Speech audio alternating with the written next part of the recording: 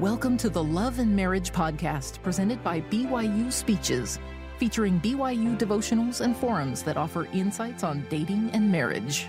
Be sure to check out our other podcasts by searching BYU Speeches wherever you get your podcasts, or by visiting speeches.byu.edu/podcasts. I so greatly appreciated that music. I have never heard a rendering of I Need Thee Every Hour quite like that, nor one which has touched me more deeply. I didn't know it was Indian Week at BYU, or I might have spoken of these wonderful people. As it is, I'll speak to them and to you also, somewhat wonderful people. It is refreshing to stand before you. You give life, vitality, and beauty to the present and assurance to the future. I always come here with a feeling of inadequacy, but today I feel a little more confident. At the close of a recent stake conference, a teenage girl handed me a sealed envelope which I opened on the plane on the way home. It contained a letter which read in part, "Dear Brother Hinckley, I just wanted to thank you for coming to our stake for this conference. That was really a neat message. I wanted to know if you know Paul Dunn. He's my favorite speaker, and he's the one that dedicated our building. I haven't heard from him for a while, but you are every bit as good a speaker as he is." Now, having established my credentials,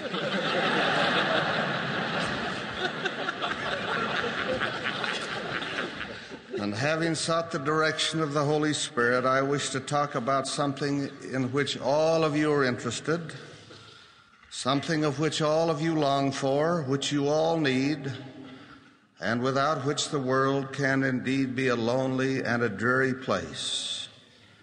I do so because this is Valentine's Day. On this day, when I was a little boy, we traded paper hearts at school. And at night, we dropped them at the doors of our friends, stamping on the porch and then running in the dark to hide. Sometimes we would tie a fishing line to a valentine, and when the would-be receiver would go to pick it up, we would pull the string. That happens in life with some of us.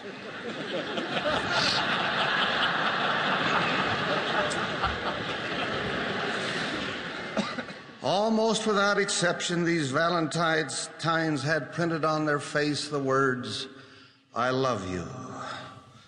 I have since come to know that love is more than a paper heart. It is the very essence of life.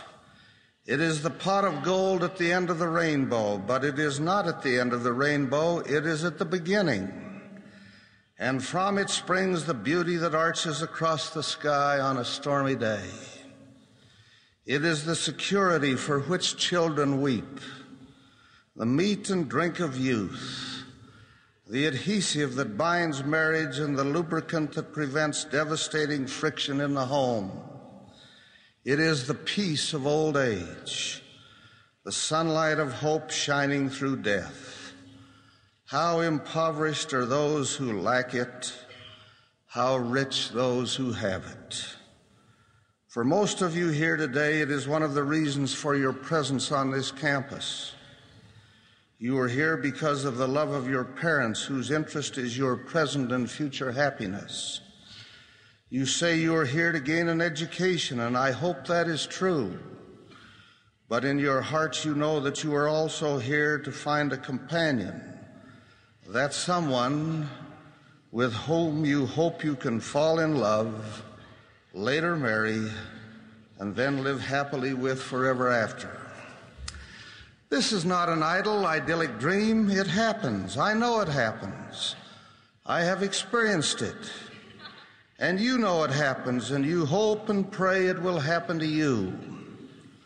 I am one who believes that love, like faith, is a gift of God. I agree with Pearl Buck, who said, love cannot be forced, love cannot be coaxed and teased. It comes out of heaven, unasked and unsought. Some of you have taken classes to prepare you the better for that hoped-for time. They may help qualify you, and each of us needs all the help he can get. But I am inclined to agree with Sidney Harris, the columnist who wrote, somewhat with tongue-in-cheek, I think, quote, one of the grand errors we tend to make when we are young is supposing that a person is a bundle of qualities, and we add up the individual's good and bad qualities like a bookkeeper working on debits and credits. If the balance is favorable, we may decide to take the jump into marriage. The world is full of unhappy men and women who married their mates because it seemed to be a good investment. Love, however, is not an investment, it is an adventure. And when the marriage turns out to be as dull and comfortable as a safe investment, the disgruntled party may turn elsewhere for adventure. Ignorant people are always saying, I wonder what he sees in her, not realizing that what he sees in her and not what no one else can see in her is the secret essence of love. Entering a marriage calmly and rationally is like dancing a bacchanal calmly and rationally. It is a contradiction in terms. It takes into account everything except what is important, the spirit, unquote. I had a friend who decided that his would be a scientific marriage, one built on the qualities of his wife rather than his feelings for her. He lived in California in a large ward in a large state where there were many attractive girls his own age. In the pursuit of his quest, he made a chart. At the top of each column, he set down some worthwhile qualities such as beauty, education, ambition, a wealthy father, etc. Then down the side of his chart, he wrote the names of all the girls he knew. He then graded each and rated them in numerical order, 1, 2, 3, 4, etc. He proceeded to make his conquest.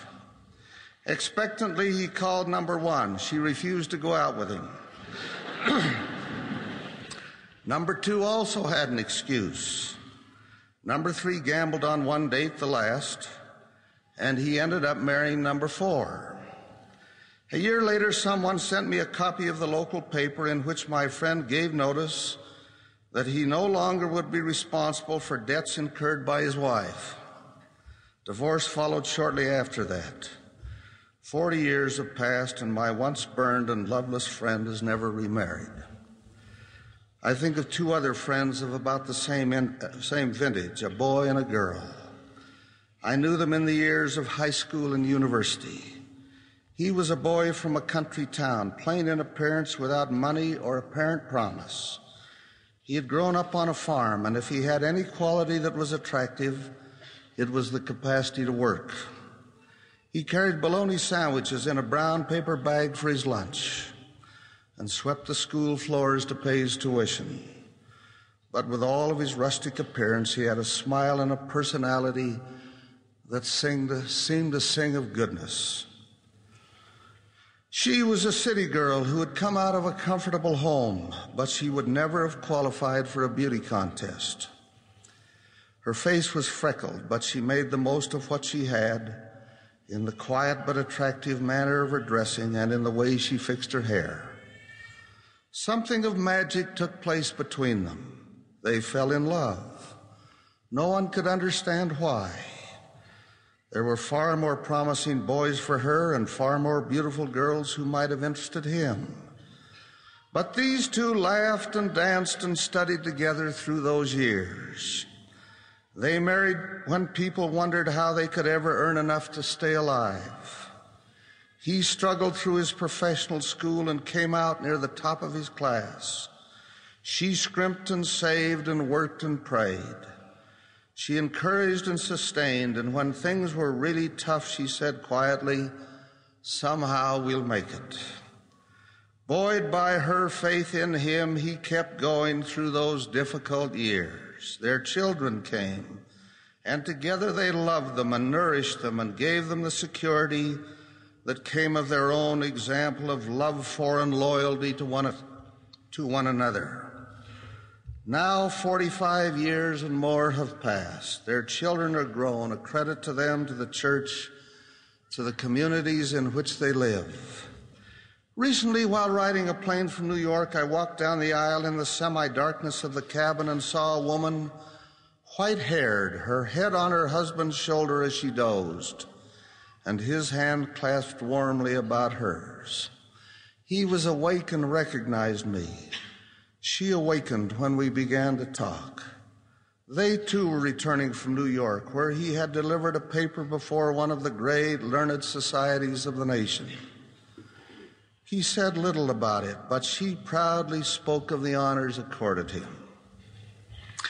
I wish that I might have caught with a camera the look on her face as she talked of him. 45 years ago, people without understanding had asked what he saw in her and what she saw in him. I thought of that as I returned to my seat on the plane. And I said to myself, their friends of those days saw only a farm boy from the country and a smiling girl with freckles on her nose. But these two saw in each other love and loyalty and peace and faith and the future. Call it chemistry, if you will. Maybe there was a little of that, but there was much more. There was rather a flowering of something divine, planted there by that Father who is our God. In their school days, they had lived worthy of that flowering. They had lived with virtue and faith, with appreciation and respect for self and one another. In the years of their difficult professional and economic struggles, they had found their greatest earthly strength in their companionship. Now in age, they were finding their peace, their quiet satisfaction together. And beyond that, they were assured of an eternity of joyful association under covenants long since made and promises long since given in the house of the Lord. Reflecting on the picture I had just seen of these two happy people, there came into my mind these lines read long ago from Robert Louis Stevenson. Trusty, dusky, vivid, true, with eyes of gold and bramble dew, steel true and blade straight, the great artificer made my mate. Honor, anger, valor, fire, a love that life could never tire, death quench or evil stir, the mighty master gave to her. Teacher, tender comrade, wife, a fellow farer true through life, heart whole and soul free, the august Father gave to me. I could wish nothing better for each of you, my dear young friends, than love, the companionship of one dearer than any friend, someone to be deliriously excited over, to be happy with, someone to stir within you the very best that's there, someone to grow more appreciative of, more tender toward, more grateful for, more a part of as 1 year becomes another and life moves toward eternity. May the Lord answer your prayers with love, the kind that will always express itself in concern not for self, but for your beloved companion. And now I should like to step quickly beyond that boy and girl, husband and wife, father and mother relationship to a greater love, a love for God and others. I quote, "Then one of them, which was a lawyer, asked him a question, tempting him, saying, Master, which is the great commandment in the law? Jesus said unto him, Thou shalt love the Lord thy God with all thy heart, and with all thy soul, and with all thy mind. This is the first and great commandment, and the second is like unto it, thou shalt love thy neighbor as thyself. On these two commandments hang all the law and the prophets. This is the basic essence of the gospel of Jesus Christ. Listen to these great words of Paul. Though I speak with the tongues of men and of angels and have not love, I am become a sounding brass or a tinkling cymbal. And though I have the gift of prophecy and understand all mysteries and all knowledge, and though I have all faith so that I could remove mountains and have not love, I am nothing. Love never faileth. But whether there be prophecies, they shall fail. Whether there be tongues, they shall cease. Whether there shall be knowledge, it shall vanish away. Unquote. First, a word on love of neighbor. Who is my neighbor?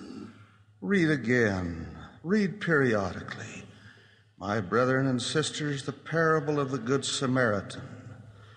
And also read again the words of the Lord concerning that day of judgment, when the King shall say unto them on his right hand, Come, ye blessed of my Father, inherit the kingdom prepared for you from the foundation of the world. For I was an hungered, and ye gave me meat. I was thirsty, and ye gave me drink. Naked, I was a stranger, and ye took me in. Naked, and ye clothed me. I was sick, and ye visited me. I was in prison, and ye came unto me. Then shall the righteous answer him, saying, Lord, when saw we an hungered, and fed thee, or thirsty, and gave thee drink? When saw we thee a stranger, and took thee in, and naked, and clothed thee? Or when saw we thee sick or in prison, and came unto thee? And he replied, Inasmuch as ye have done it unto one of the least of these my brethren, ye have done it unto me.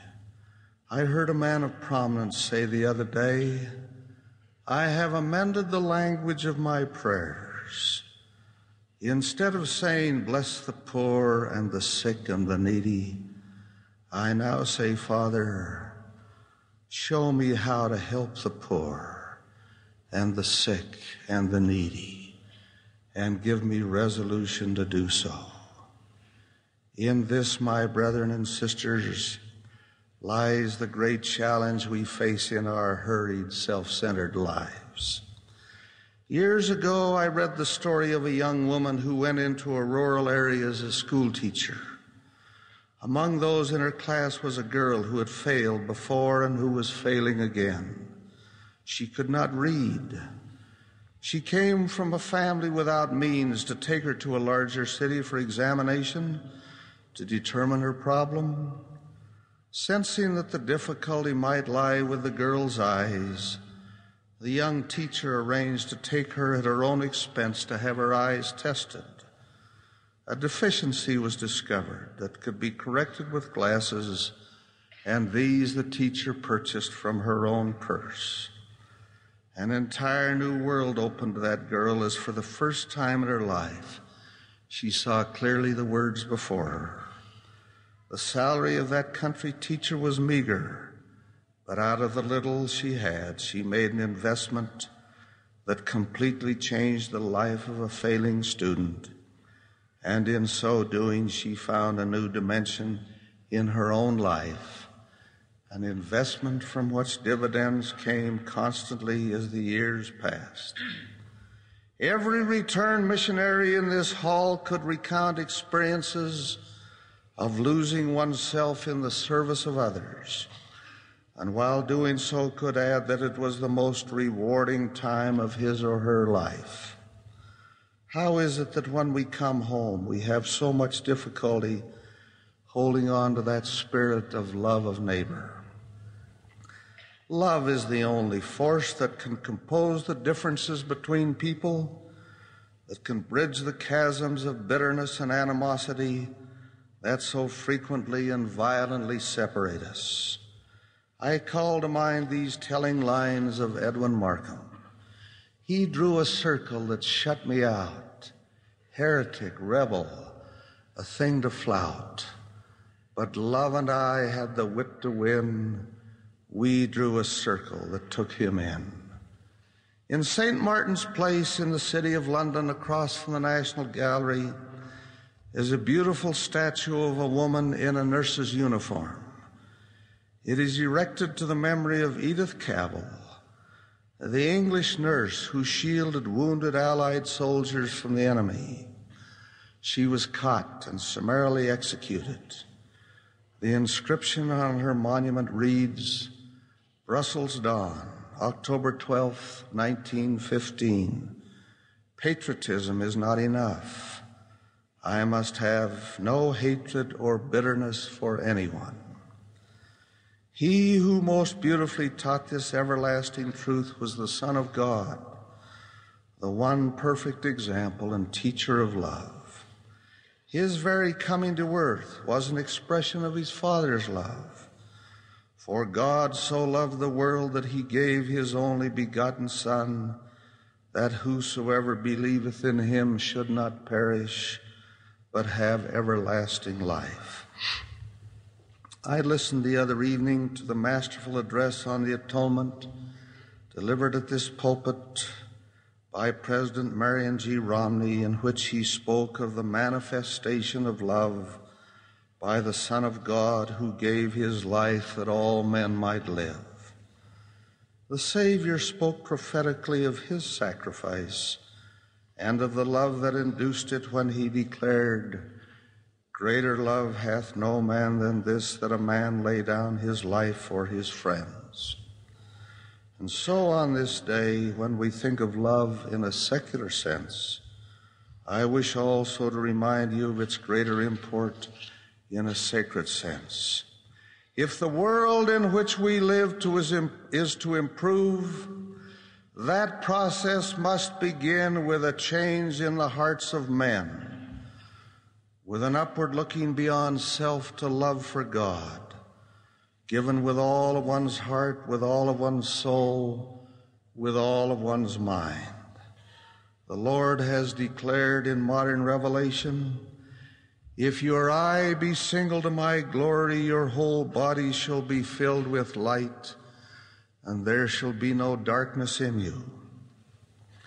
As we look with love to him, as we serve with an eye single to his glory, there will go from us the darkness of sin, the darkness of selfishness, the darkness of pride.